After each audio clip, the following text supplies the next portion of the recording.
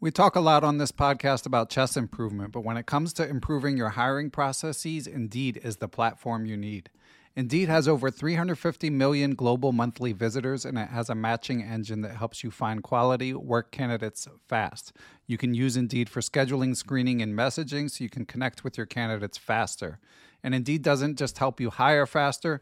93% of employers agree that Indeed delivers the highest quality matches compared to other job sites, according to a recent Indeed survey. Years ago, when I was running a chess teaching business, I found it hard to find good help, and I had to go through a lot of back and forth to even screen potential candidates. Indeed allows you to do those things efficiently in one place. Indeed's matching engine is constantly learning from your preferences, so the more you use Indeed for hiring, the better it gets. Join more than 3.5 million businesses worldwide that use Indeed to hire great talent fast. And listeners of Perpetual Chess will get a $75 sponsored job credit to get your jobs more visibility if you go to Indeed.com/chess. Just go to Indeed.com/chess right now, and you'll be supporting our show by saying you heard about Indeed on this podcast. Indeed.com/chess. Terms and conditions apply. Need to hire? You need Indeed. Hey guys, it is Ryan. I'm not sure if you know this about me, but I'm a bit of a fun fanatic when I can. I like to work, but I like fun too. It's a thing. And now the truth is out there. I can tell you about my favorite place to have fun. Chumba Casino. They have hundreds of social casino style games to choose from with new games released each week. You can play for free anytime, anywhere. And each day brings a new chance to collect daily bonuses. So join me in the fun. Sign up now at ChumbaCasino.com. No purchase necessary. VGW. Void where prohibited by law. See terms and conditions. 18+. Okay, round two. Name something that's not boring. A laundry? Ooh, a book club. Computer solitaire, huh? Ah, sorry. We were looking for Chumba Casino. That's right. ChumbaCasino.com has over 100 casino-style games. Join today and play for free for your chance to redeem some serious prizes. ChumbaCasino.com. No purchase necessary. Void where prohibited by law. 18+. Terms and conditions apply. See website for details. Hello, everyone. I am Ben Johnson, and this is the Perpetual Chess Podcast. Perpetual Chess is a weekly chess interview show where we talk with accomplished chess players, authors, and personalities about their lives, their careers, and how to improve at chess. Perpetual Chess is brought to you through the generosity of its Patreon and PayPal supporters and by Chessable.com. Hello again, everyone, and welcome back to Perpetual Chess. We are privileged to be joined this week by another high-level grandmaster and trainer. He works with amateur adults as well as Strong Youth, the National Youth Chess Academy of the Polish Chess Federation, which may give away that he is joining us from Poland, and he's one of Poland's top players, rated FIDE 2618, has won many tournaments both in Poland and internationally, has been active in the Pro Chess League where he has beaten the likes of Fabiano Caruana, Alexander Grischuk, and others. And of course, he is the author of a brand new book from our friends at Thinkers Publishing. It is called Universal Chess Training. It is quite a unique format, as we'll be discussing in moments, but it is quite instructive, and I'm eager to dig into the book as well as to this gentleman's career. So without further ado, welcome Wojciech Moranda. Thank you very much for the invitation. It's a pleasure to be here with you today. Yeah, I'm excited, and I've been reading your book, and it's a very unique format. As I said, I mean, it's essentially a puzzle book, I would say, for reasonably strong players. I believe you say 1600 to 2500, although I think it might even be stronger than that, because right from the beginning, the puzzles are challenging, but I love the way they're presented and that they aren't just tactical, and that they're explained very thoroughly. So Wojciech, how did you get the idea for presenting your book in this manner? Well, first of all, thank you for your kind words. It means a lot to me, especially as any piece of feedback that I may get, from readers and like fans and also other persons. Well, first of all, my main motivation. What was my main motivation to write a book in general? Because this is my first book, my first individual book. I simply wanted to, share high quality training material with the CHOSS populace. The thing is that there is like a great number of books available on the market. There are those publishing houses which I rate very, very highly. For example, like Quality Chess, New In Chess, and obviously the like my publishing house the publishing house under which auspices I'm currently publishing, that is Thinkers Publishing. But since I'm a player and a coach at the same time, I've been constantly searching for very good training material, both for myself and my students. The problem being that most of the books are they're written in this way. I very often kind of come to the conclusion that I would put some things differently. I would be adding some other examples, or maybe I would be emphasizing, other things in the text, right, in the commentary of those people. And as they say in my country, if you want something to be done well, you need to do it yourself. So I came to the conclusion I can, sit there whining, and saying, oh no, I need definitely more quality training material, or I can simply, kind of do it myself. And this was my, main motivation. Again, I want to emphasize that there's like a lot of quality material. And myself, I've been reading, currently I'm reading, books from all major publishing houses that there are, on the market. And I'm super satisfied, super happy, those about the books produced by those publishing houses that I mentioned. But, one day there always comes a time in your life that, you simply have to do something yourself, and this was exactly me back a few months ago. And I'm very happy. Also wanted to thank my publishing house, that is Thinkers Publishing, for giving me such an opportunity. Yeah, they're putting out a lot of great books, and this is no exception. And I'm glad to hear that you also seem to be keeping up with the literature from other books of Thinkers Publishing, as well as other publishing houses. So, of course, I'll be asking you about chess books later. But I wanted to dig in a little bit more. I know that you mentioned in the book, and it's kind of clear from what you said, you're not looking to take shots at other authors, to call anyone out. But do you mind elaborating a little bit about specifically what you felt was missing in the way that material is often presented? Well, there's quite a lot of reasons, right? First of all, my book contains like 90 original positions that I tried to make sure of that they're not going to be featured anywhere else. So if you're looking for a bibliography kind of a page in my book, you're not going to find one, because basically this book was like a product of something like 400 hours of me searching for examples. 100 hours is like purely the selection, I would say, because I was interested in top-notch material, right? You're not going to find, at least this was one of my aims, right? That the reader finds, original material, something that is not available elsewhere, right? I can ask you, for example, this kind of question: how many times before have you seen, this example coming from the game Reshevsky, Petrosyan, Zurich, 1953, this famous Rookie 6 exchange sacrifice? Oh, yeah. How many times? 20? Yeah. I'm probably not quite as well read as you, but I've definitely seen it, I would say 10 times.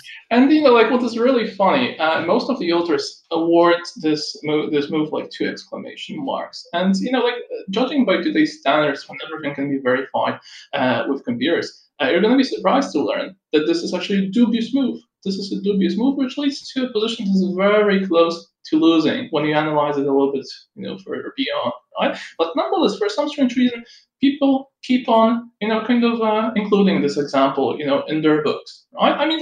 Okay, for somebody who sees this for his first time, it can be like a revelation, right? It's such a beautiful example. But if you're seeing it for the 20th, 30th time, right?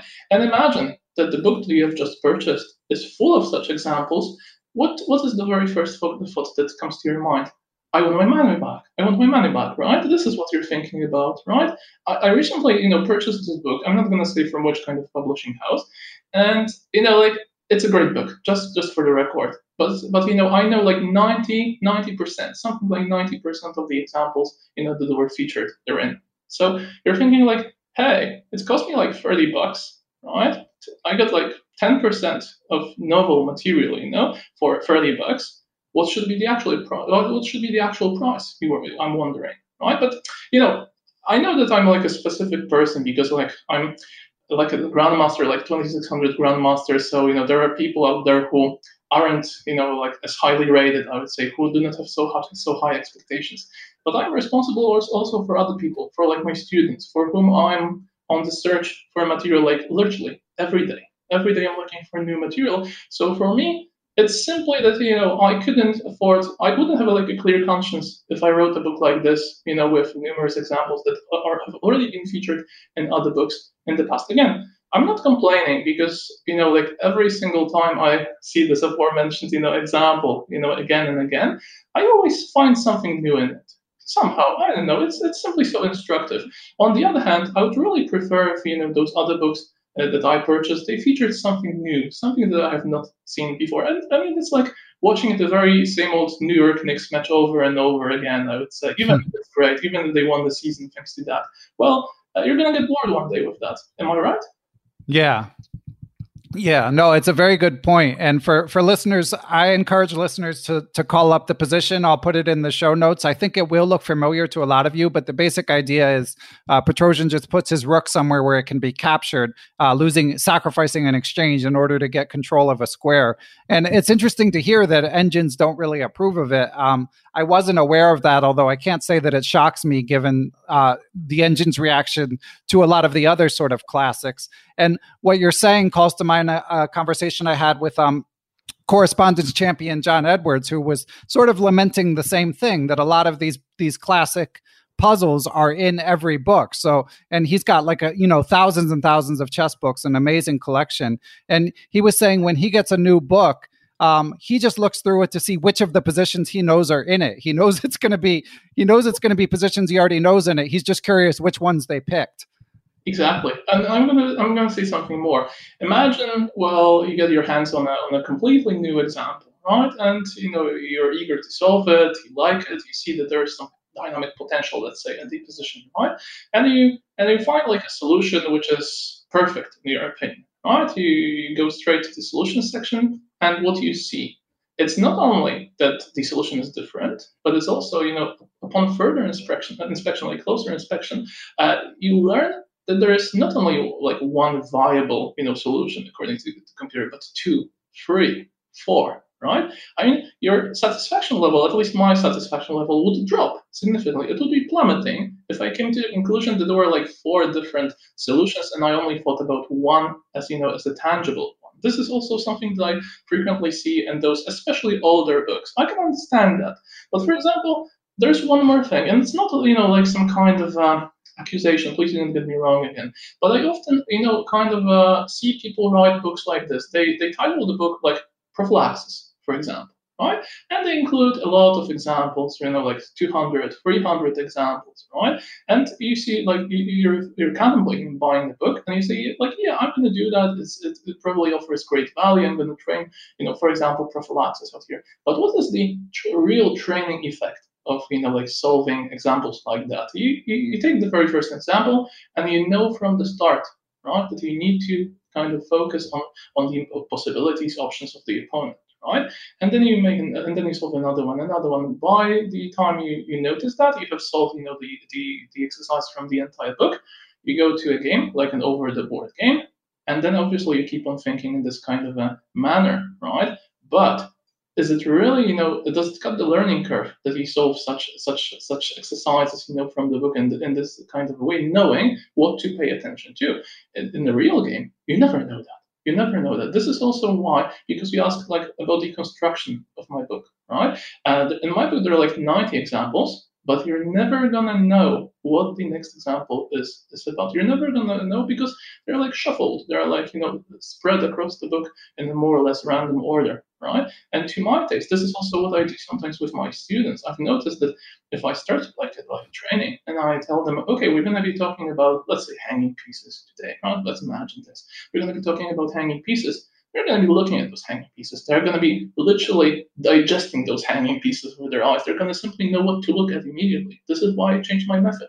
I usually now say, okay, the first example is without any hints. right? I'm not going to say a word. I just want to see you kind of solve it by yourself, because to me, this is, this kind of approach that cuts the learning curve. Obviously, you could argue, you could say, well, but the other examples, they already know the topic afterwards. Yeah, because I share the ideas, I started explaining to them what this is all about, right? But I guess you wouldn't be really surprised to learn that, statistically speaking, my students usually fail with the first exercise, right? But then they go on, to solve them splendidly, all the other ones, right? Is it a coincidence? I don't think so. Yeah, I've been increasingly in recent times trying to adopt a similar approach. I mean, I'm sure you're generally probably working with some stronger students than I am, but I do think it's important not to prompt people too much before presenting material. And I, as a improver myself, as someone who would still like to get better, I'm always looking for puzzles of that nature.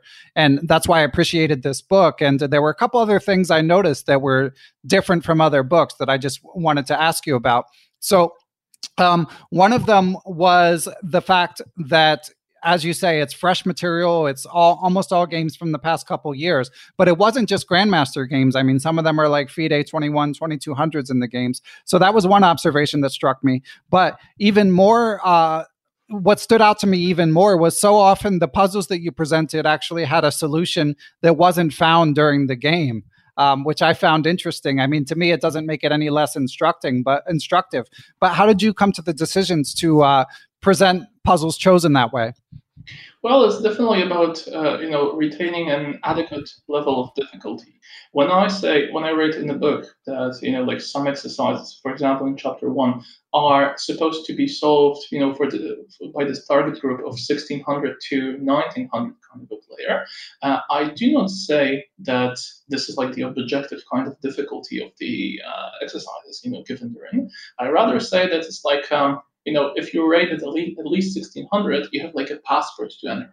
Right? This chapter, I would say. But if you are like 1900 rated and you want to progress, right? This means basically, at least to my taste, that you should be solving, like exercises that are like at 20% kind of a higher level than your current level, I would say. Right? So those exercises obviously are quite tough. And here we come to the reason why most of the exercises only start when something went terribly south for one of the players. Not often, not so rarely, like a grandmaster, because it means to me that if a grandmaster faltered, like a person who's got like 20 or 30 years of playing experience, there's probably something very interesting here. There's like a treasure chest of information hidden out there. Right? So very often when I analyze those moments, I come to the conclusion that there was so much depth out there that I really cannot simply help myself not to talk about, right? Not to share this kind of knowledge, maybe even wisdom, with other people, right? So this is what I do. This is what I do in the book, right? There are obviously a few examples, which feature somebody playing exactly in the perfect way, I would say, in the game, but they're obviously very scarce, right? Why? Because perfection is a scarce feature, I would say. Right. And so you mentioned you spent, I think you said 400 hours getting this book ready, which is amazing. By the way, before I ask you this question, I also wanted to highlight the feature that it's unique in that you present the puzzles, but then often with the solutions are not only very clearly explained, but often you'll show like the next 15 moves or something. It's not just like, oh, here's the tactic and then that's it. It's almost like a annotated game collection in disguise, based on the way it's presented, which I also enjoyed. So in these 400 hours you spent preparing, was it just going through the games one by one, or were you using search shortcuts on ChessBase? I was just curious because as you say, the positions, are also original. Well, I'm going to put it like this. Basically, if you're like a chess coach, every single day, you really need to visit, like websites like let's make it Chessbomb, right, or Chess24, or maybe websites which feature like the latest games, in the form of databases. Let's make it the Week in Chess, for example, website, right? It's great. It's basically, like a primary source of information on games, just indispensable for just about every title player. And, like what you do, you tend to, like filter the material, in the direction of some kind of useful training exercises for your students, right? So obviously it was sometimes like looking for like a needle in a haystack. However, like after let's make it 10 hours of searching and finding like a gem, I definitely felt satisfied. We definitely felt pleased, that I'm doing the work that maybe some other person is not doing, so that some other persons in the world can learn more from me. I would say this is also why I tend to comment on those games in a very extensive, sometimes you could even say verbose way, right? But why do I do that? Because I wanted to make this book like available, intellectually available for everyone, right? I do not wish to discriminate in a negative, this is like a very strong word, but I'm gonna say it like this: I do not wish to discriminate like 1,600 players just because they are at the beginning of their journey towards chess mastery, right? I could obviously write a book, aimed at 2,500 players exclusively, and my comments would also be, adequate. I would say that I would be giving 2-3 sentences per move, and this would be just about it, because those grandmasters they know what I mean, right? But if I want to make it a book for everyone, if I even want to write a book in which the most difficult exercises are still very much achievable, if the solutions are very much achievable for the general chess populace, for the members of the general chess populace, I really need to start writing. I really need to start explaining. It's also my kind of philosophy, text over variations. For example, there is like this great series of books, my great predecessors, right? Like Kasparov, all the masters from the olden days. And again, disclaimer, fantastic books. I mean, probably the series that I recommend to all of my students, just for them to be able to acquire chess culture, this widely understood chess culture, right? Just to let it soak into them, right? But what's the point? Have you read the books, by the way? I've read some of them. Okay. I'm certainly familiar with how they're presented. What do you think about the length of variations? I mean, the knock on those books is that they're so engine driven that it's a bit intense. Mm-hmm. What was your experience, when it goes for analyzing like a sideline of a sideline of a sideline? My experience was non-existent. You get my point. No. Yeah, exactly. If you kind of skim through my book very quickly, you're gonna immediately understand that I focus on the text. Right? Because then again, there are different types of players. There are some people who just quickly take one look at the variations and know everything, and there are also players who need to understand. And when you want to understand, you want to definitely use different kind of learning methods. Like reading, kind of thinking about it merely, right? But also moving the pieces on the chessboard. My book is for everyone. Right? I wanted to make a book, that doesn't really distinguish between, rating groups, between, strong players and weak players, because, what is very special about this book, in my opinion, is that, if you're a great chess thinker, but you're rated like merely 1,600, you still stand a chance of solving literally all of the exercises in that book.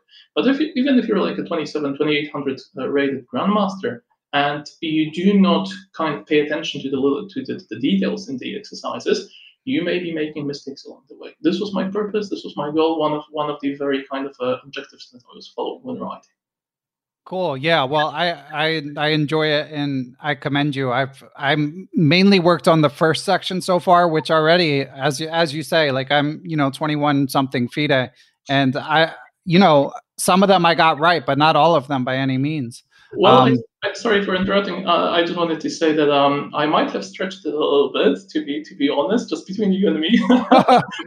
but the funny part is that a few days ago, like my manager from the New York Marshall chess team, right? He texted me and he said, "Well, in Poland, you probably have like the strongest 1,600s in the world, I guess." That's very funny. Yeah, but the way you explain, as you were alluding to, the way you explain the answers, I mean, if I do get it wrong, at least I learn from it. And it's not, for the most part, it's not these feats of superhuman calculation where, like, if you show me like Kasparov Topalov or something and ask me to see what Kasparov saw, that's just, you could give me the rest of my life and that's not going to happen. Whereas if it's some sort of positional concept, I at least feel like I have a fighting chance.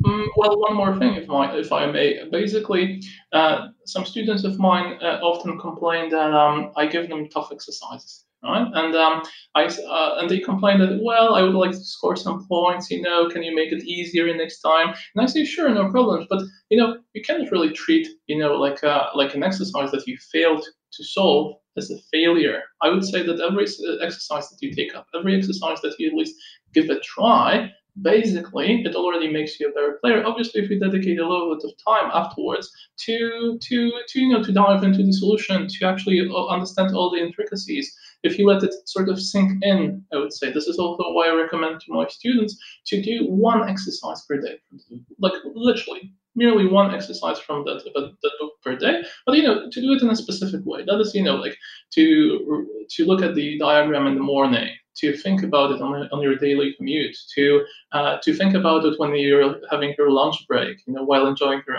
like soya latte, for example. Come back home, like when you're already, contemplating going to sleep, then you open up the solutions section, and then you can actually kind of dive into it and digest it, and you actually let it sink in, I would say, right? And if you train that way with my book, you're going to learn after a while that you will start, looking at chess in a completely different manner. This is a guarantee.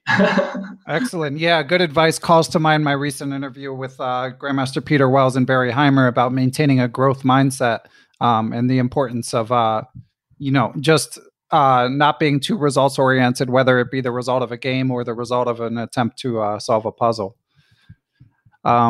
Okay, so I want to talk about some other stuff, Wojciech, but first next up, I want to dive into a question from a Patreon supporter of the podcast, but first let's take a break and hear from our friends at Chessable.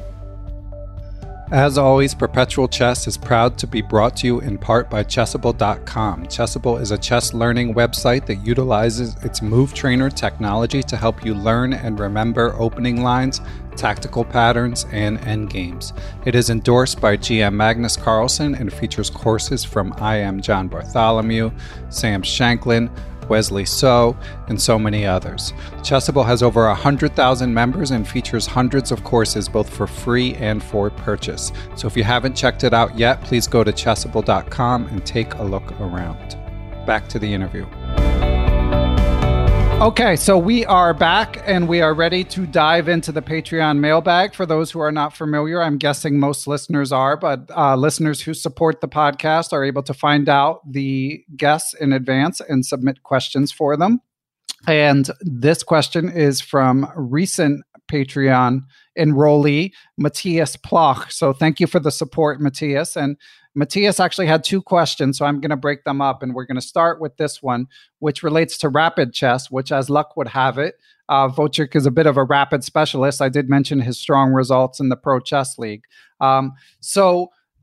He asks, he says, before the pandemic, I played a little bit of chess online for fun, but when COVID-19 hit the streets, I've been bitten by the chess bug and play more seriously with the goal to improve, #adult improver, my game. I play mainly Blitz and Rapid online at the moment and want to start playing OTB. That means over the board classical once the pandemic ends. With my goals being improving my game and playing better OTB. Is playing mainly Blitz and Rapid bad for my chess development because it instills bad habits, or more positive because I see a lot of different positions and openings, etc.? That's a tough one. Well, surely it makes a lot of sense to sort of expose yourself to all possible time controls. That is, Blitz, Rapid, and classical. This is like an obvious truth. However, at the same time, like during the pandemic, or even when you're trying to, find opponents online, they are going to be willing, in practice, to play exclusively Blitz and sometimes Rapid, I would say, but definitely no classical. Right? For longer games, therefore, I would suggest maybe talking to a friend or using the possibility to play against AI. This is quite an interesting feature. For example, on the Lichess server, right? There's this possibility not only to play like against artificial intelligence, That is specifically Stockfish, as far as I remember. But it's also that you can choose like the difficulty level from 1 to 8. My students have been using this for opening training. Right, so they kind of set up a specific position that they want to start the position from, like from a specific variations they're working on currently, and they kind of then they start. They this way look what kind of problems would like an engine be creating for them, right? And then they analyze the games, they draw some conclusions, right? And this way they become a better player. Like Ben mentioned this previously, that in my book I do kind of prolonged variations very often, right? But it's exactly this kind of it comes from my students very frequently, quite frequently asking me about this. They say, okay, you provide me with like an opening survey, and the survey ends at move 15, but what comes next? You do not want it anymore. Now I say, well, because it's the middle game. But then again, we need to understand that the middle game is like the second part of the opening very often, right? Nowadays, when you learn openings, for example, then you really need to learn the middle game. What are the consequences of the opening for the middle game? But also very often, what kind of an end game will you be typically getting? Obviously, this is like a side note already, but I'm trying to put together all the thoughts that I have in my head currently and try to give like an answer that is most extensive. But just to be on the safe side, like playing Blitz and Rapid is a very fine training method, just for you to know, but only provided that you take the time, afterwards to analyze the game in search of, possible mistakes and the roots thereof, right? This is super important. Most players I know, it was really funny, myself included, they play, like Blitz exclusively for training purposes, right? But if you are an ambitious amateur, and I assume, judging by the fact that you are like presenting me with those questions today, that you are at the very least super ambitious, right?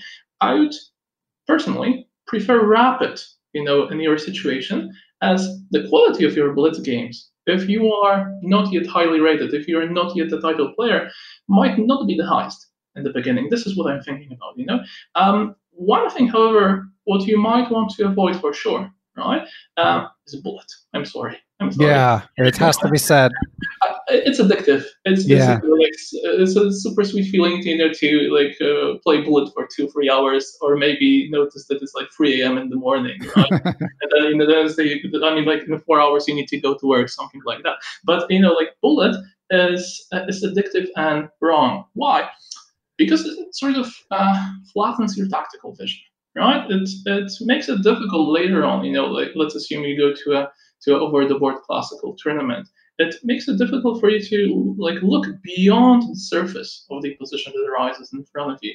It's very difficult for you to look deeper because your mind tends to get adjusted, to what you see within seconds, right? And obviously, what you see within seconds is like a Google search. It just scratches the surface, I would say, right? So this is why I've been like a huge kind of like an enemy, let's say, like a complete opponent of playing Bullet online. But if you just to summarize, you cannot hurt yourself by playing Blitz and Rapid online. This is not gonna negatively influence your playing strength in classical games, but just make sure that you analyze those games. And this is how I would put it.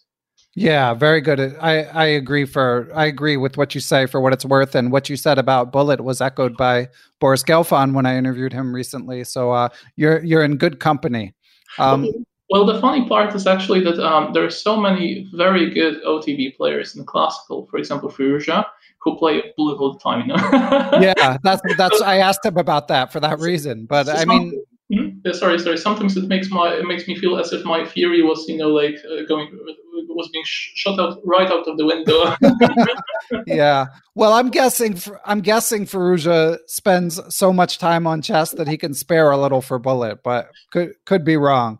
But in any event, yeah, most of us are not Firouzja, and most of us cannot spend as much time as he likely does as a young star professional. So I think for the rest of us, not only is there the fact that the fast games, like Blitz and Rapid, if you analyze it, might be helpful, but there's also an opportunity cost if you have a finite number of hours to spend on chess. So even if you're analyzing the games, it might be helpful, but it still might not be like the highest and best use of your chess time. Well, that's actually a thing, like how to divide, like the amount of time that you have at your disposal for chess training. It's actually like a very good coincidence that you touched upon this topic, because like with whenever I start like cooperation with every single student of mine, I discover there's like an infinite number of training methods, right? But there's one most popular one. Playing online all the time. This is number one. And the second one, I would say, like they get their hands on one book, they read it, and they get another book, and then another book, and then another book. And when you ask them a question, what have you learned from the second one, for example, they often say, yeah, it was cool. It was cool. Right. I know that they're so talented that their mind sort of absorbs the knowledge from the book like a sponge. But for example, personally, I prefer to do it a little bit differently. So I identify like 4 areas of the game that are like the main ones, like openings, let's say strategy, tactics calculation, and games, right? And if I have something like, let's say, 4 hours per day, which I can dedicate, to my work on chess, what I'm going to do, I'm going to distribute the time equally among those areas of the game, right? Provided, obviously, that I feel that I am equally strong, in those areas, right? What should you do, however, if you feel like much stronger at tactics, but you feel like lost like a babe in the woods, and it goes for strategy? Do a weighted average. Right? Instead of like 1 hour being dedicated to tactics, do 45 minutes, for example. And this way you already save up like 15 minutes that you can shift to the strategic part, I would say. But this is obviously like a topic that we could discuss endlessly. I know if it was your next question. Sorry for interrupting. Oh, no, I was going to say we do discuss it endlessly here on this podcast. So I'm glad that you got to it. Yeah, and no one, of course, knows perfectly, but I do think that's good advice to divide your time. Now, do you think it would be effective? Like, because it can be, let's say someone only has an hour a day, which I think is probably more realistic for most people. And I know for myself, like if I'm only doing an hour a day, I feel like there's kind of a switching cost. If I'm doing like 15 minutes of tactics, 15 minutes of openings, 15 minutes of game analysis, like it's so fast. So do you think it would be reasonable to have like a different theme each day? Or do you think it's important to kind of hit all the muscle groups of playing chess each day? Well, first of all, I would say that 1 hour per day is not that much, to put it very mildly, right? 1 hour per day is like sufficient for a grandmaster to retain his current playing strength, I would say. But I've heard that from many grandmasters already. Personally, however, I take it as an excuse for laziness. Right. To be honest, if you have like 1 hour per day, I would do it differently. And you asked me, for example, about a universal training program suitable for just about everyone. I would definitely dedicate 15 minutes to tactics calculation, because tactics is like a sharpened knife for a butcher. Imagine you're a butcher, you come in the morning, to work, and your knives are not sharpened. What do you think? You think, oh, my day is not going to be one of the best ones. It's not my day of glory, I would say, right? So if you train tactics, like in the beginning, everything goes smoothly afterwards, because this is exactly this kind of a skill that sort of infiltrates other skills. Because, for example, imagine you're playing a technical endgame, right? Like an endgame in which you are pawn up, and what do you know? You know that if nothing specific happens, you're going to be winning. Right. On the other hand, you also know that your opponent is going to be, as I often say, wiggling. Right. He's going to be trying to do some tricks, some traps. Right. So it's very likely that if you're converting such an advantage, right, it's very often the case that the position can, at least for a split second, become super tactical. Right. If you are not warmed up, if your tactical vision is not sharp, you actually risk that you're going to be you're actually going to be spoiling this kind of opportunity, right? So this is why people often say like chess is 99% tactics, which is not true, but there is a quantum of truth to that, I would say. Right? This is how I would formulate this. So 15 minutes to tactics, 30 minutes which translates to 50%, right? To 50% of the training program.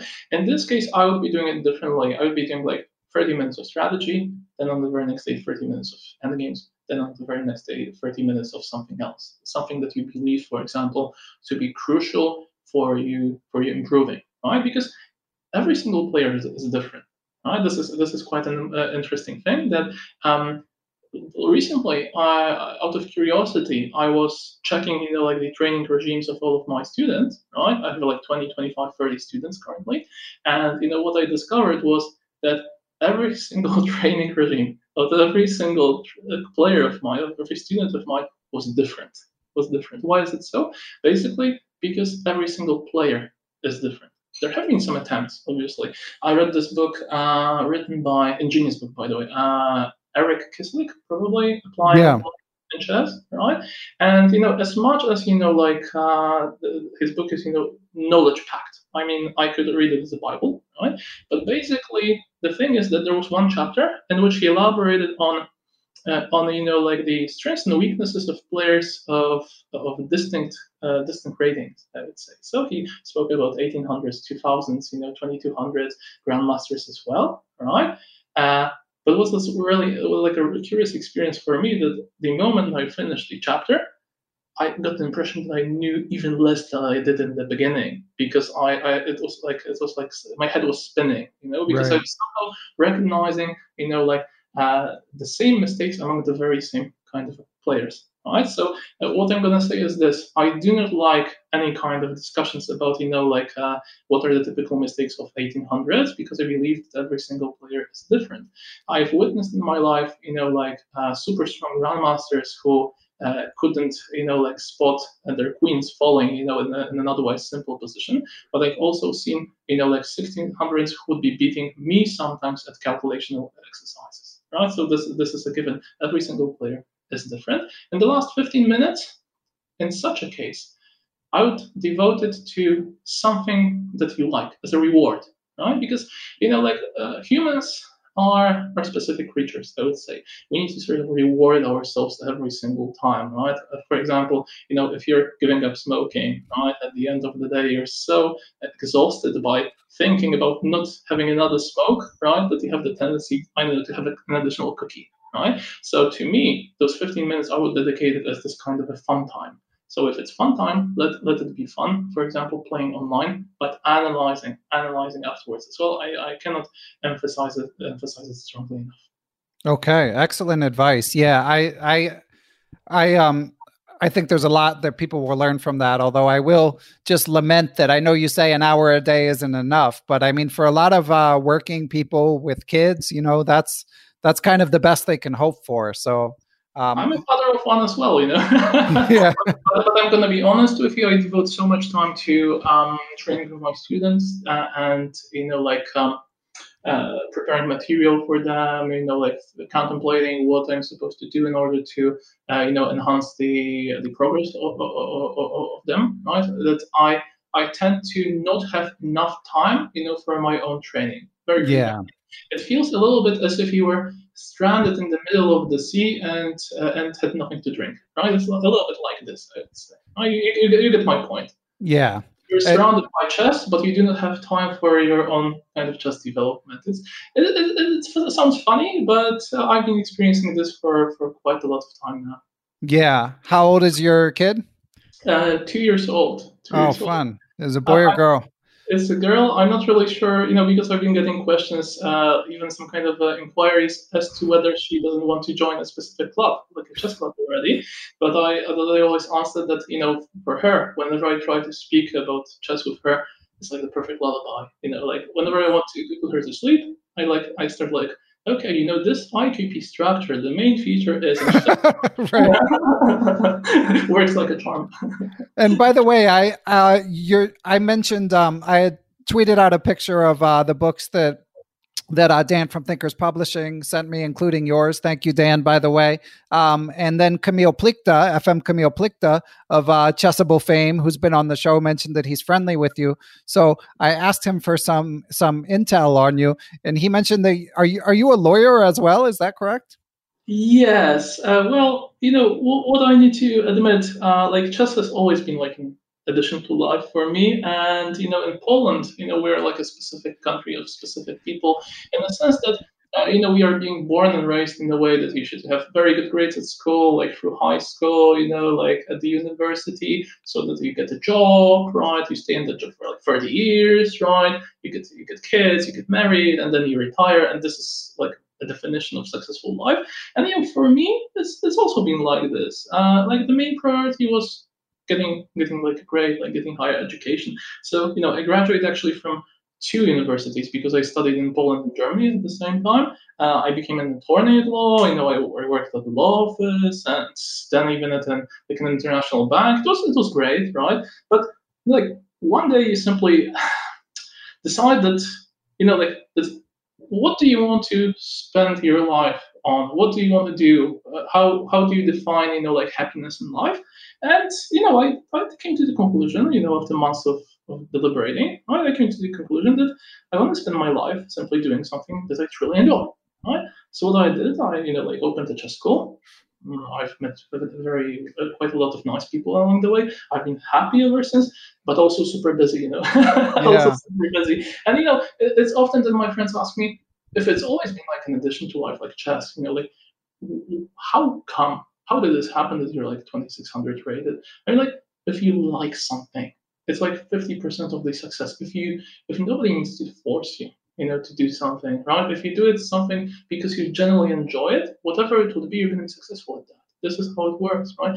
I often hear my parents, like kind of say that they remember me, like when I was younger, they would often find me, sleeping with a chess set. Why? Not because I loved, just the chess set so much. It's simply that I've been, analyzing, very late in the evening. They would be coming multiple times, just to prevent me from doing that. But I had my methods, obviously, the torch, doing this kind of kind of tent, right? And I was continuing reading, analyzing until I, like out of the blue went to sleep. Right? So if you like something, whatever you do in life, if you simply like it, you're gonna be always successful, I guess. Yeah, that's great advice. Although, unfortunately, with chess, it's also super helpful to start young, at least if you want to become a grandmaster. How old were you when you started chess, Wojciech? Well, I was like 5 or 6, but it's a funny story actually, because I get sort of infected with passion for chess, by my sister, right, who also is a chess player. She's not really active anymore, but she knows the rule. She sorry, pardon my language, but she kicks ass. She still Nice. Right. And the thing is, there was a story that she was in the first grade, which is something like 8 years old in our country, and there was some teacher asking about, some kind of physical education teacher asking about who wants to join the chess club. And my sister was like, "Oh, checkers, yeah, great. I'm gonna go there. I'm gonna have a look." Right. So when she arrived, she noticed that the pieces were a little bit different than she imagined, right? And she was like, "Okay, let's give it a try."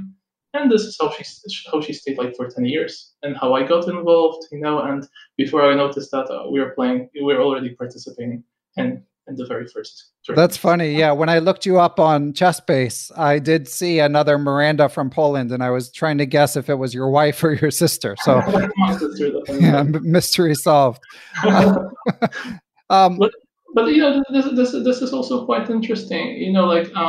There are so many players who have like a second life. I would say, I would put it like this: who play very decent chess, but there are not so many players who like reach 2600 and are good at something else. I would say, right? For me, it's it came at a price, obviously, because you cannot be good at like a multitude of things. You have to. There's something you need to sacrifice something. So, for example, when I was younger, obviously, like my friends would, like hang out at the football pitch, for long hours, and I was like studying in the meantime. They were having some parties, and I was, for example, traveling to tournaments, right? So there's always the price to pay. There is nothing for free in this life, I would say. But in retrospect, I believe that I have made like the perfect choice. I would say it's just like just me when I think about it sometimes. Yeah, and I'm guessing similarly, whenever you took the decision to work to become a lawyer and to continue your education beyond university, there was the opportunity cost of spending less time on chess. Definitely, and I can only imagine, how good could I have become if I had devoted myself exclusively to chess back in the days. But I believe in this thing called the synergy effect, right? You can never know how like a certain situation in life, like a certain circumstance, like additional education, for example, how it influences you as a person, or maybe like your second career. Let's say so. When I was setting up my business, for example, just like a very simple example, when I was setting up my business, thanks to like legal education, I knew how to do it perfectly. I knew how to circumvent some kind of legal pitfalls, right? And this way, everything went very smoothly, right? So, like the basic advantage of a legal education is that you do not sign anything abruptly. You do not sign anything without reading, right? And judging by the experiences of my friends, non-lawyers, I think that this is already something. Right. Yeah. Yeah. Good advice. Okay. So let's hop into the second half of Matthias Plock's question. Since we've been talking about your life, kind of your life decisions and a life away from the chessboard, we might as well get to his question about chess in Poland. So Matthias asks, he says, as someone born in Poland 10 days before GM Miranda, but living in Germany, since I'm 2 years old, I would like to know how chess was received in Poland when you learned chess and now. Mm-hmm. There's a lot to talk about, in this context. How to start? Maybe this way. Like chess as like a sports discipline has always been respected by people, in Poland, right? Laypersons, they tend to be impressed when hearing that you play chess, assuming like that such a person has to be very intelligent. And whenever they say something like this, I'm like, okay, whether I should be sharing the results of the research done by people that has been often published, in chess-related sources, or maybe should I let them think like that? Okay, so basically it's like half a joke, but obviously there's something to it, right? But what's the point? Like chess is such a game that people enjoy so much in our country, and maybe enjoy listening about it, that even politicians like to participate in chess related events. I often even see like elements of chess, chess related elements that tend to be used in various commercials or businesses as sort of added value. And this is the good part. The bad part, however, is that this popularity of chess doesn't necessarily translate to the increase of funding that like those cash flows that go in direction of chess as a sport. As you probably know, the queen of Polish sports is obviously football, not light athletics, football, right? Soccer in your country, Yeah. sorry. and this is where all the money goes to.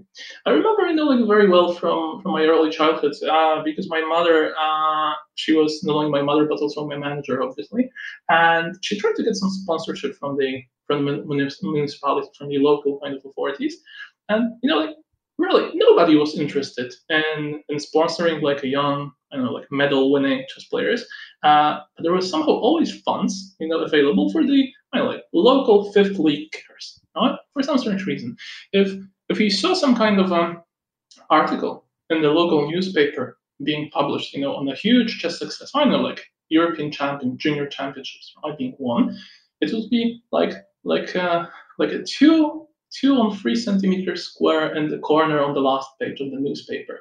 But like the fifth league kickers event would be like like the whole 2 pages of the newspaper. Obviously, it might sound like sour grapes a little bit, but on the other hand, like when you ask those people why do they not want to support like chess as a sports discipline, they would only then reveal their true opinion about the game. They would say, the nature of, they would put in question the nature of chess as a sport.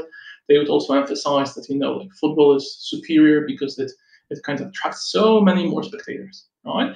And as much as they are right in a certain sense, we cannot deny this. The fate of chess was simultaneously shared by disciplines such as like judo, karate, archery. Even if they had like world or European junior champions among like in their ranks, right? Luckily, things are changing nowadays. I think that the pandemic, actually, there's a positive side to the pandemic that is like the main driving force of this change that I'm talking about. Chess has moved online. There are obviously many, many streaming channels already, many more being created, many events broadcast globally. This is great. I also personally believe that like Magnus Carlsen is doing a great job in popularizing the game. He's not only like a world champion, but actually he's like a true, real ambassador of this game. This is simply awesome, right?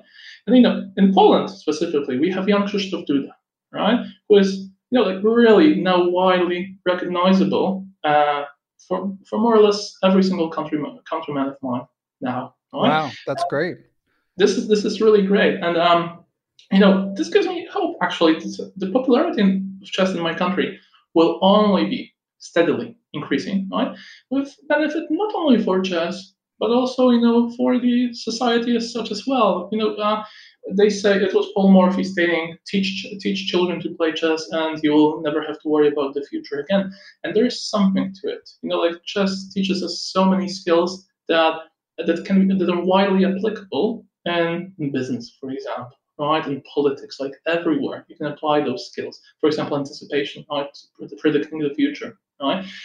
There is so much that we can learn from chess, and it's not. I often say this to like parents of children that are so eager to create world champions. In 2 years, I say it's probably that your child is not going to become the world champion. Right? I know it sounds brutal, but it's rather that if the child, he or she starts working on chess, they have already won. They have already won because those skills will definitely be of help elsewhere in other areas of life.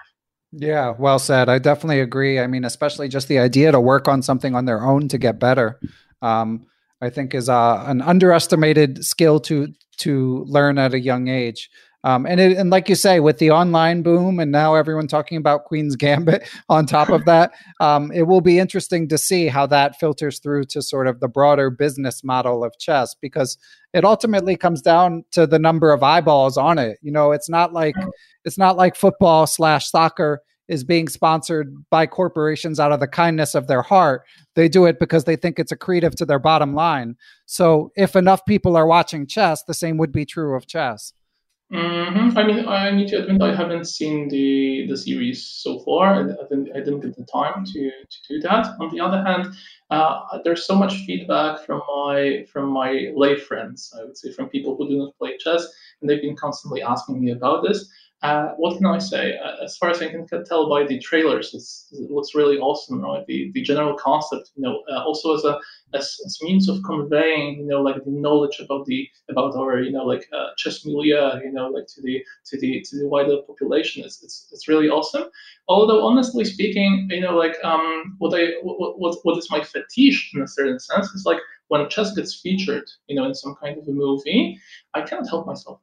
I have to look at the position. Exactly, yeah. And they did like a great job, in putting this all in order, making sure that those positions are okay. However, what's really interesting, have you paid attention to like the hand movements of the players? Yeah. Right? There are nothing, they can't be compared to the true movements of, like any chess player, because I think that, throughout the years, we true chess players, we become smoother, I would say, right, in our movements. However, it is a little cringe, but it's like a very, very tiny cringe, compared to how happy I am, because of, like chess becoming so popular thanks to this program. Yeah, and it's funny because, as you say, they had Garry Kasparov and Bruce Pandolfini consulting, so that's why the positions are there's one or two mistakes, but for the most part, the positions are quite rich, and a chess player can get lost in those alone. They're drawn from famous games in many cases, and the lead actress, Anna Taylor-Joy, apparently has a background in ballet, and she kind of attributed some credit she was given for how she moves the pieces to the training in that, as long as, of course, getting consultation on that. But I agree with you that I still felt like the rhythm wasn't quite right with regard to how they move the pieces. But overall, definitely, you should, if nothing else, so that you have more to say when your friends ask you about it. You should watch the show. But they did a good job as well. Absolutely, yeah. So one more topic, if you're up for it, Wojciech. I wanted to circle back to chess books, since you kind of alluded to being a voracious reader who keeps up with the literature. So I'm curious to hear about both your favorites of all time and also like any recent standout books that you've come across. Okay, well, that's a tough one because like during my kind of a career as a player, I think that I have literally digested like hundreds of those, right? Hundreds of books. But yeah, the most memorable ones maybe. I very much enjoyed going through the Grandmaster Preparation series, authored by Jacob Ogert, right, from Quality Chess, specifically calculation, positional play, strategic play, and gameplay. Was really interesting. In a certain way, these books shaped like the Grandmaster that I am nowadays compared to the one I was before getting my hands on them. Right, it's quite interesting because when I was reading them, it started around 2011 when they first got published. I've been a Grandmaster since 2009, as far as I can tell, and after reading every single book, I felt changed in a positive way. Obviously, I felt completely different, as if my perspective got modified. Right, so this is something the whole series I definitely can recommend to just about everyone. Whereas positional play is, to my taste, a little bit easier than specifically strategic play. You might want to start out with positional play first. Calculation, I believe it's quite difficult. Whereas endgame play is definitely for the pros. Right? Endgame play is definitely. What's really interesting about this book is that there's this kind of distinction, when it goes for endgames. We distinguish between theoretical endgames, that is endgames, in which there's like a specific method in order to achieve a draw, or in order to win this, and it is known from the beginning till the end how to do that. Right? For example, 2 bishops against a solitary king, very simple. Right? There are also strategic endgames in which you need to devise a plan. It's like, I call it like a middle game in the end game, a middle game with reduced material. Right? You need to devise a plan. You need to kind of carry it out, right? And only then are you going to score like a full point. And finally, there is something that people do not really talk about. Those are tactical endgames. And do not get me wrong, those are not tactics in the endgame, but those are endgames that are governed by some kind of a mechanism that you need to understand, which makes the position very dynamic despite reduced material, in which the kings are often going to get themselves under fire, right? And this is what makes those endgames really, really specific, right? Really, really interesting, by the way. What is quite interesting, like a tendency that I mentioned in my book, is that whenever I give some of those endgames specifically selected, meticulously selected to my students, they often fail. They do not fail because they are weak players, because they are not. Right? They fail because they have never done something like this before, because there are absolutely no books on this subject. This is quite interesting. I'm actually contemplating writing a book about this in the future, but it's obviously a very tough topic. What's the reason? Because it's very difficult even to categorize this type of phenomenon. But I was saying something else. I actually got lost. I need to tell you in my own argumentation. Could you please repeat the question, because I've been doing some kind of side notes in the meantime. The books, right? What was interesting about this endgame playbook of Jacob Ogert is that it contains examples that could be put in those 3 categories, actually. Right? Theoretical endgames, strategic endgames, tactical endgames, everything all in one, I would say. And this is what I like the most about this book. What I've been reading recently, though, maybe Beyond Material by yeah, that one's been getting rave reviews. Yeah, definitely. I mean, deservedly. I just between you and me, again, I know it's a podcast, and I say just between you and me. I wanted to say something controversial, obviously. Like the game of the like the book of the year, 2019. Obviously, like Game Changer, awesome, fantastic book. But if I were to, if I were the judge, I'd be paying more attention to to like the ideas, to the quality of the learning material given in the book, my vote would go to Beyond Material, definitely. Wow. Definitely.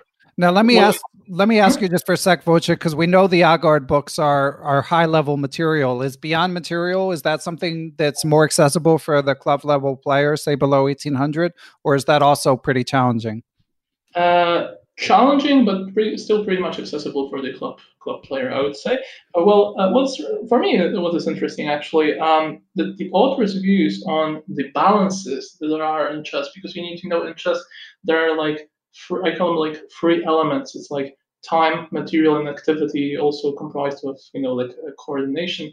They kind of battle it out in every single game. Right, you can be up on material, but you can be losing because of the lack of coordination. You may have a lot of material, but you may not have the time to use it, for example. And the author's views on those balances are surprisingly exactly the same as the ones I have been trying to convey to my students, for years now. So one feeling was like when I got my hands on the book, it's like a déjà vu kind of feeling. I mean, this is it exactly, like a revelation, but about what you have known already a little bit yourself, right? It was like a very pleasant kind of experience to read this book and to nod, in acceptance, every single time. Yeah, that hit the spot, basically, right? Oh yeah, this was really a perfect remark, right? So to my taste, Beyond Material from Kuliasevich, the book of the year 2019, and my personal rating, right? I do not want to discriminate. Game Changer is just also fantastic.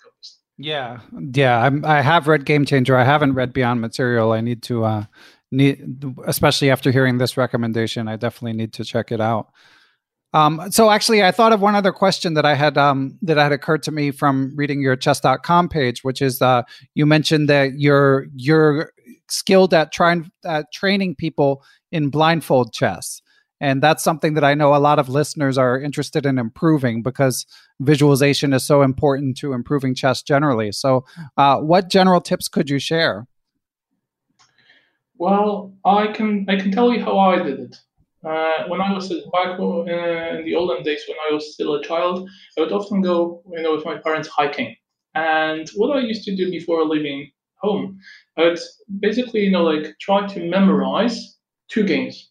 Let's make it 2 games, of moderate length. Let's make it like 40, 50 moves.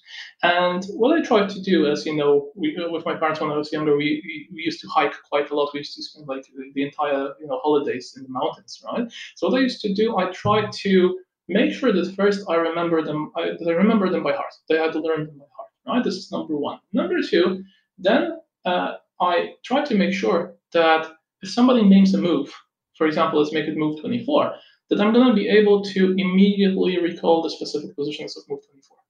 Then I tried to do it, to increase the difficulty a little bit. So I said to myself, okay, what's the structure of white as of move 32? Where are the bishops standing as of move 40? Where are, how are the rooks placed, from the left to the right, for example, right? And only, when I mastered those skills did I manage to learn, how to play blindfold chess properly. What is the thing? How to handle blindfold chess? It's, in my opinion, it's super easy to play blindfold. When you're operating on one board, right?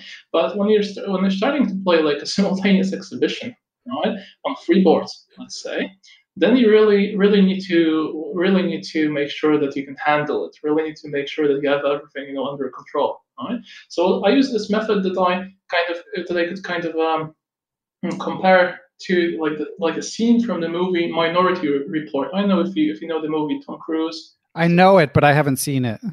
There is a scene in which he's kind of operating this interactive blackboard and shuffling between pieces of information, right? With his palms, right? And what's the thing? If you want to play good blindfold chess, you definitely need to be able to maintain this picture of as many boards that you have that you're playing on at the present moment, and you need to be able to at any given time be able to recall any of them whenever the answer from one of your opponents comes, even in random order. Right? This is super difficult, but the most difficult part for me, especially when the number of boards increases, right, is actually to be able at all times to distinguish between what I have already played and what I am still contemplating, what I'm still thinking about playing. Right? Sometimes I go as far that I kind of assume that I have already played the move, whereas the move has not yet been played. That's Right? funny. So this is kind of funny. I had many experiences in this area. Also, when it goes for live exhibitions, I would say my last one featured like a blitz game, blindfolded against an IM. I won, and I won on time. Basically, this is funny. But the end game was completely insane, because it was a 4-rook endgame with 4 pawns against 3 on one wing on the king side.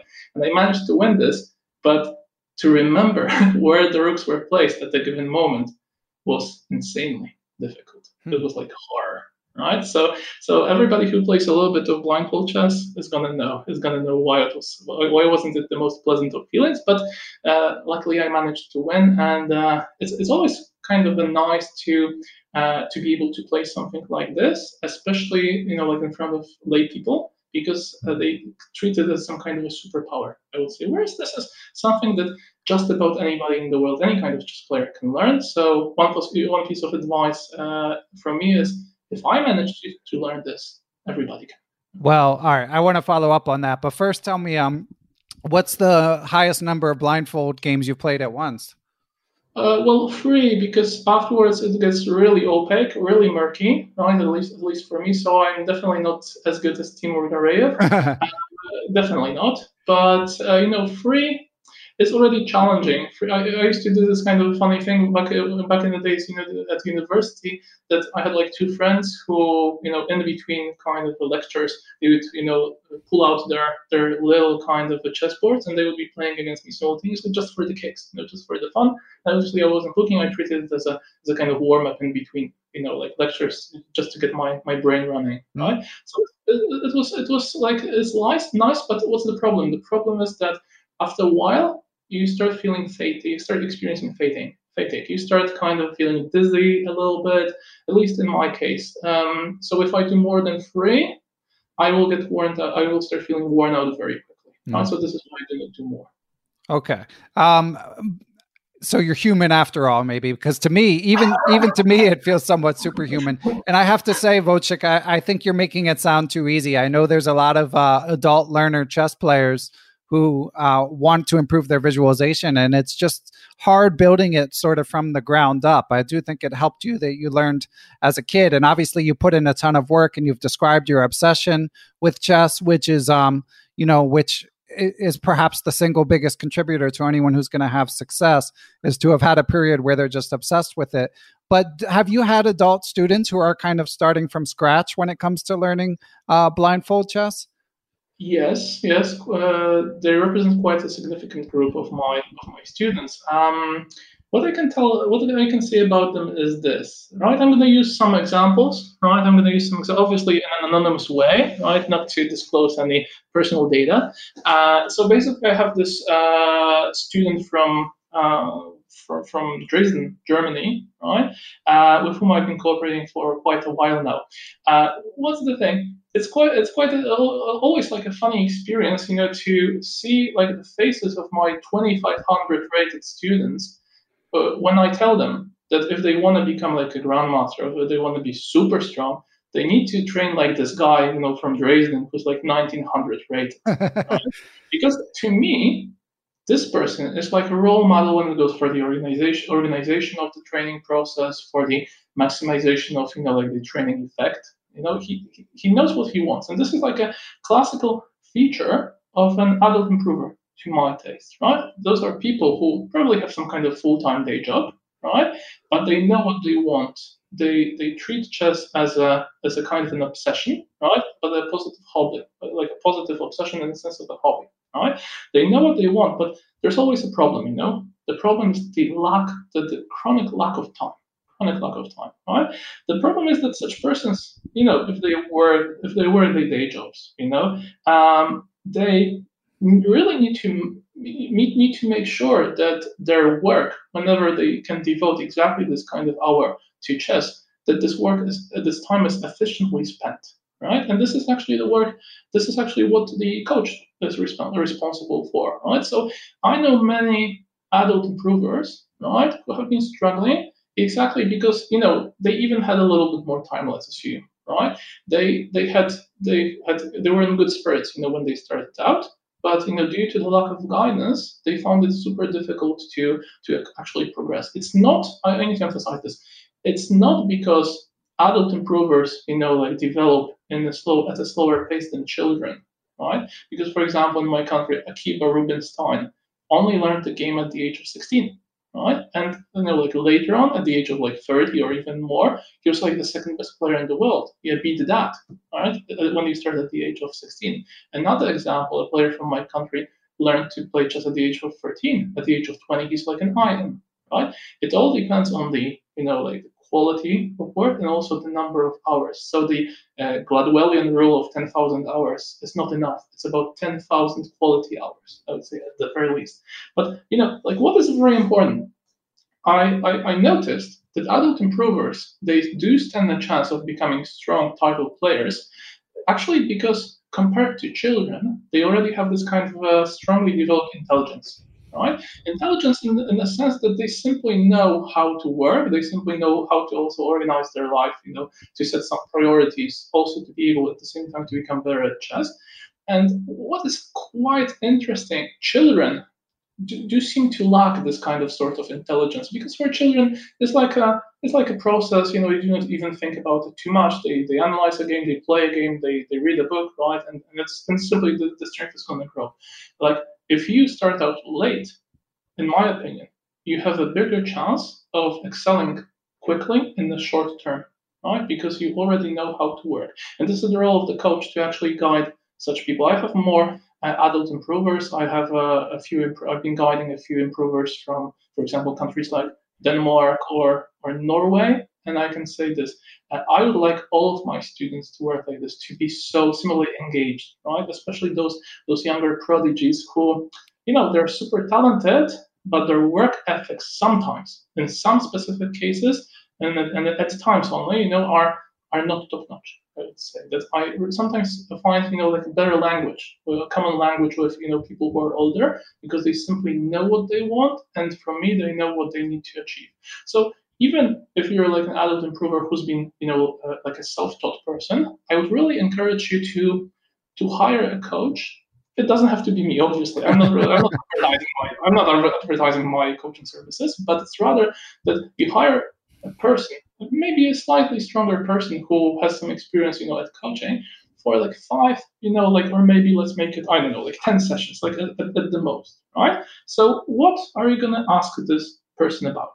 To analyze your games meticulously, to indicate your strengths and weaknesses afterwards, right? To create a customized training program for yourself, right? To suggest sources worthy of reading, right? To share his methods, his ideas, his approach, on different various stuff, to help you and suggest maybe an opening repertoire that's going to be suitable for you in accordance, with your style, your talents, right? But finally, also to ask a lot of questions, general questions that have always been bugging you, but you never had, a grandmaster at arm's reach, to talk to, right? So, 5 to 10 sessions with a professional coach, it's going to translate to 100 hours of, independent research if you are a person who's self-taught, right? I know this because when I was younger, I wasn't rich, to put it mildly, right? So I had little or no maybe access, to professional coaching services. And I remember, how difficult it was for me to excel, especially compared to my peers, my rivals, right? When I was back in the days when I was a junior player, they were excelling very quickly, whereas I was very often stuck. I was reading book after book after book. I'm describing that basically in my latest work. And what's really interesting, it's not that such persons, by working on their own, they're committing a mistake, by no means, right? They're actually gaining the upper hand, and I'm going to explain why. Because by the time the other persons, the rivals, are going to stop working with those coaches, they will have noticed that nothing is so easy, that they need to invent their own training methods, that progress is not coming, offhand anymore, because so far everything has been handed over to them, as they say in my country, on a silver plate. right? Everything has been handed over, everything has been pre-selected, right? They didn't have to do nothing, just to read and analyze and play, right? But if you're for example, like an adult improver, and you've been proactively reading books, proactively thinking about such things, you will have noticed that you have already kind of created some kind of training habits of yours, discovered some things that the other people may have never even thought about, right? So I'm always like a huge fan of adult improvers, right? I think that those are people of like great perseverance, of sheer willpower, I would say, as John Wick, right? As John Wick, the movie, and basically I'm a huge fan of such people because I can relate. Okay. All right. Well, Wojciech, this has been great. Is packed with excellent chess advice throughout, and it's nice to hear a little bit more about your backstory. Before we let you call it an evening, do you have anything else you wanted to add? Well, I think that only that I can, so cordially thank you for this opportunity. It's been a great pleasure to talk to you, to be here on the show. My sincere wish is that my remarks, although sometimes controversial, that they are going to help at least somebody out there, that somebody is going to feel enriched by our discussion out here. If anybody ever has any questions, you can just as well purchase my book. And in the book, my email address is given. Okay. Obviously, you can search for it on your own if you want to spare some bucks. But I'm going to try my best to respond in case of some kind of inquiries, questions related, obviously, to the content of today's podcast. Once again, it's been a great pleasure. Thank you very much, and hopefully, I'm not saying farewell, but I'm saying that maybe in the future, if it would correspond with your willingness, basically maybe till next time. Yeah, that would be great. And I should mention, by the way, of the book available from Thinkers Publishing, which usually means it's available on Forward Chess in due time. Another nice thing that Thinkers Publishing does is they often have like what they call a teaser or a free preview of the book that you can download.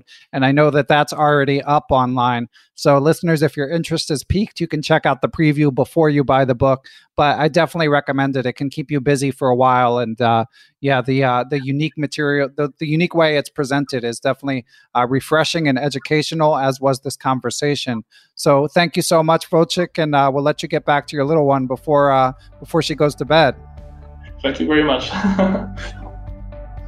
Special thanks, as always, to my producer, Matthew Passy, and thanks to those who help continue to spread the word about Perpetual Chess, whether it's via a positive review on a podcast platform or telling a friend, or however you choose to do it. You can also engage with the Perpetual Chess community. You can follow me on Twitter, I'm at BennyFisher1, or join the Perpetual Facebook group and continue the conversation about the latest interview. For now, the Perpetual Chess Instagram page has gone back into retirement, but someday we will break the blockade and start marching up the board again. Last but not least, you can also email me through the podcast website or directly at ben@perpetualchesspod.com. But more than anything, I would like to express my gratitude to those who provide financial support to Perpetual Chess. Most of all, I want to thank Chessable for sponsoring the show, and to everyone who kicks in via PayPal or the Perpetual Chess Patreon page to support this community endeavor and allow me to sustain and continue to improve the show. So without further ado, I would like to give special thanks to the following people and entities. They are Chessable.com, Quality Chess Books, the Capital City Chess Club, the Abysmal Depths of Chess blog, Adapta Interactive Web Designs and Services, Apprentice Twitch channel, Andrew Alharji, Andrew Bach, Andy Ryerson, Aniti Deer, Austin Clough, Benjamin Porteau, Bill Sigler, Kathy Carr, Chad Oliver, the Charlotte Chess Center, the Chess Central's Chess blog, Chessmood.com, Chris Flanagan, Dan O'Hanlon, Daniel He, Danny Davidson, David Schreiber, Derek Jones, I am Dimitri Schneider, Drake Domingue, I am Eric Rosen, Eric Tam, Ewan Richardson, Faraz Sawaf, Gary Foreman, Glenn Downing, Greg Harfst, I am Greg Shahadi, Gregory Galuk, Guven Manet, James Kennedy, Jen Scream, Jeremy Nielsen, John Jernigan, John Rockefeller, John Cromartie, John MacArthur, Kelly Palmer, Kevin O'Callahan, King Selt, Lucio Casada Silva, the law offices of Stuart Katz,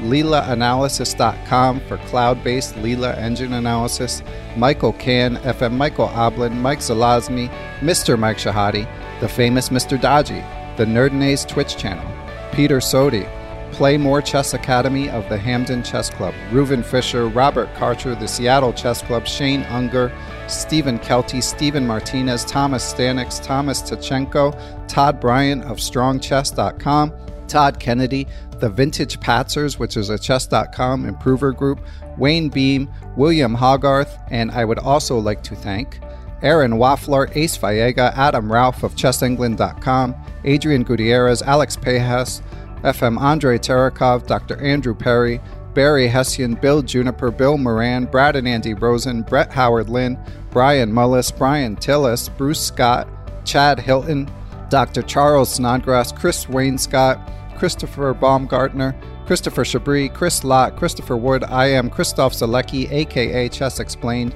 Coach J's Chess Academy, Costa Carras, Courtney Fry, Craig Mallon, Daniel Ginsberg, Daniel Naylor, Dave Saylor, David Bleskacek, David Hamblin, David Cramley of Chessable, David Lazaris of LazmanChess.com, Dalen Shelton, Dennis Parrish, Dirk Decker, FM Donnie Ariel, not I Am Elect, Drake Domingue, Dwayne Edmonds, Ed Daly, Ethan Smith, Hallelujah Cat, Ian Mason, Indrik Ryland, Fide Arbeiter, Felipe Melo Pereira, Fox Valley Chess Club, Francis Letarte Lavoie, Dr. Frank Tortoris, Frank Zananis, Gary Andrews, Gary Lewis, Geert Vanderveld, Gene Stewart, Gerard Barta, Giovanni Russo, Hans Schut, Harash Srinivasan, Jacob Kovac, Jacob Turan, Jacques Pari, James Aspinwall, James Benastia, James Moore, Jason Woolham, Jaydeep Chakrabarty, Jeff Anderson, Jeffrey Martello, Yep Hoyland, Jerry Wells, Jim Ratliff, JJ Stranad, Juan Almagor,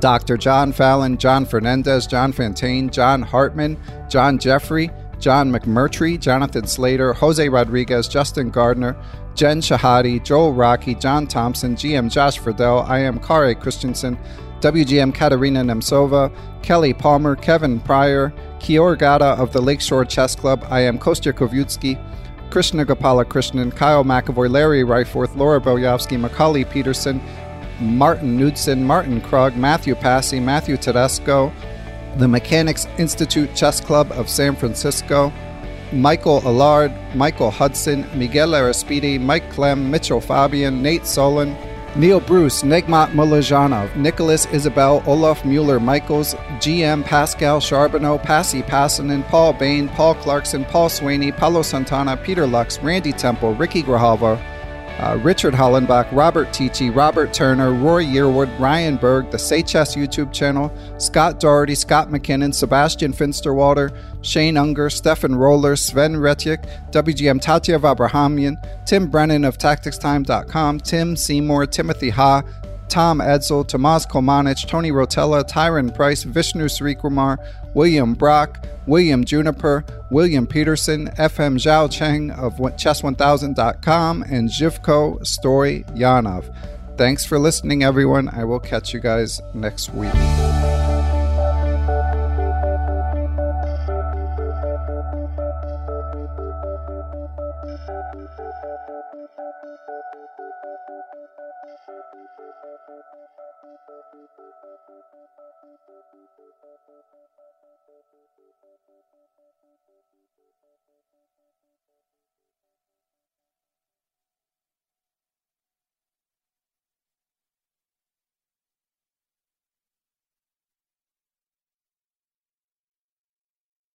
Sports Social Podcast Network. Hello, it is Ryan, and I was on a flight the other day playing one of my favorite social spin slot games on ChumbaCasino.com. I looked over at the person sitting next to me, and you know what they were doing? They were also playing Chumba Casino. Coincidence? I think not. Everybody's loving having fun with it. Chumba Casino is home to hundreds of casino-style games that you can play for free anytime, anywhere, even at 30,000 feet. So sign up now at ChumbaCasino.com to claim your free welcome bonus. That's ChumbaCasino.com and live the Chumba life. No purchase necessary. VGW Group. Void where prohibited by law. See terms and conditions. 18+.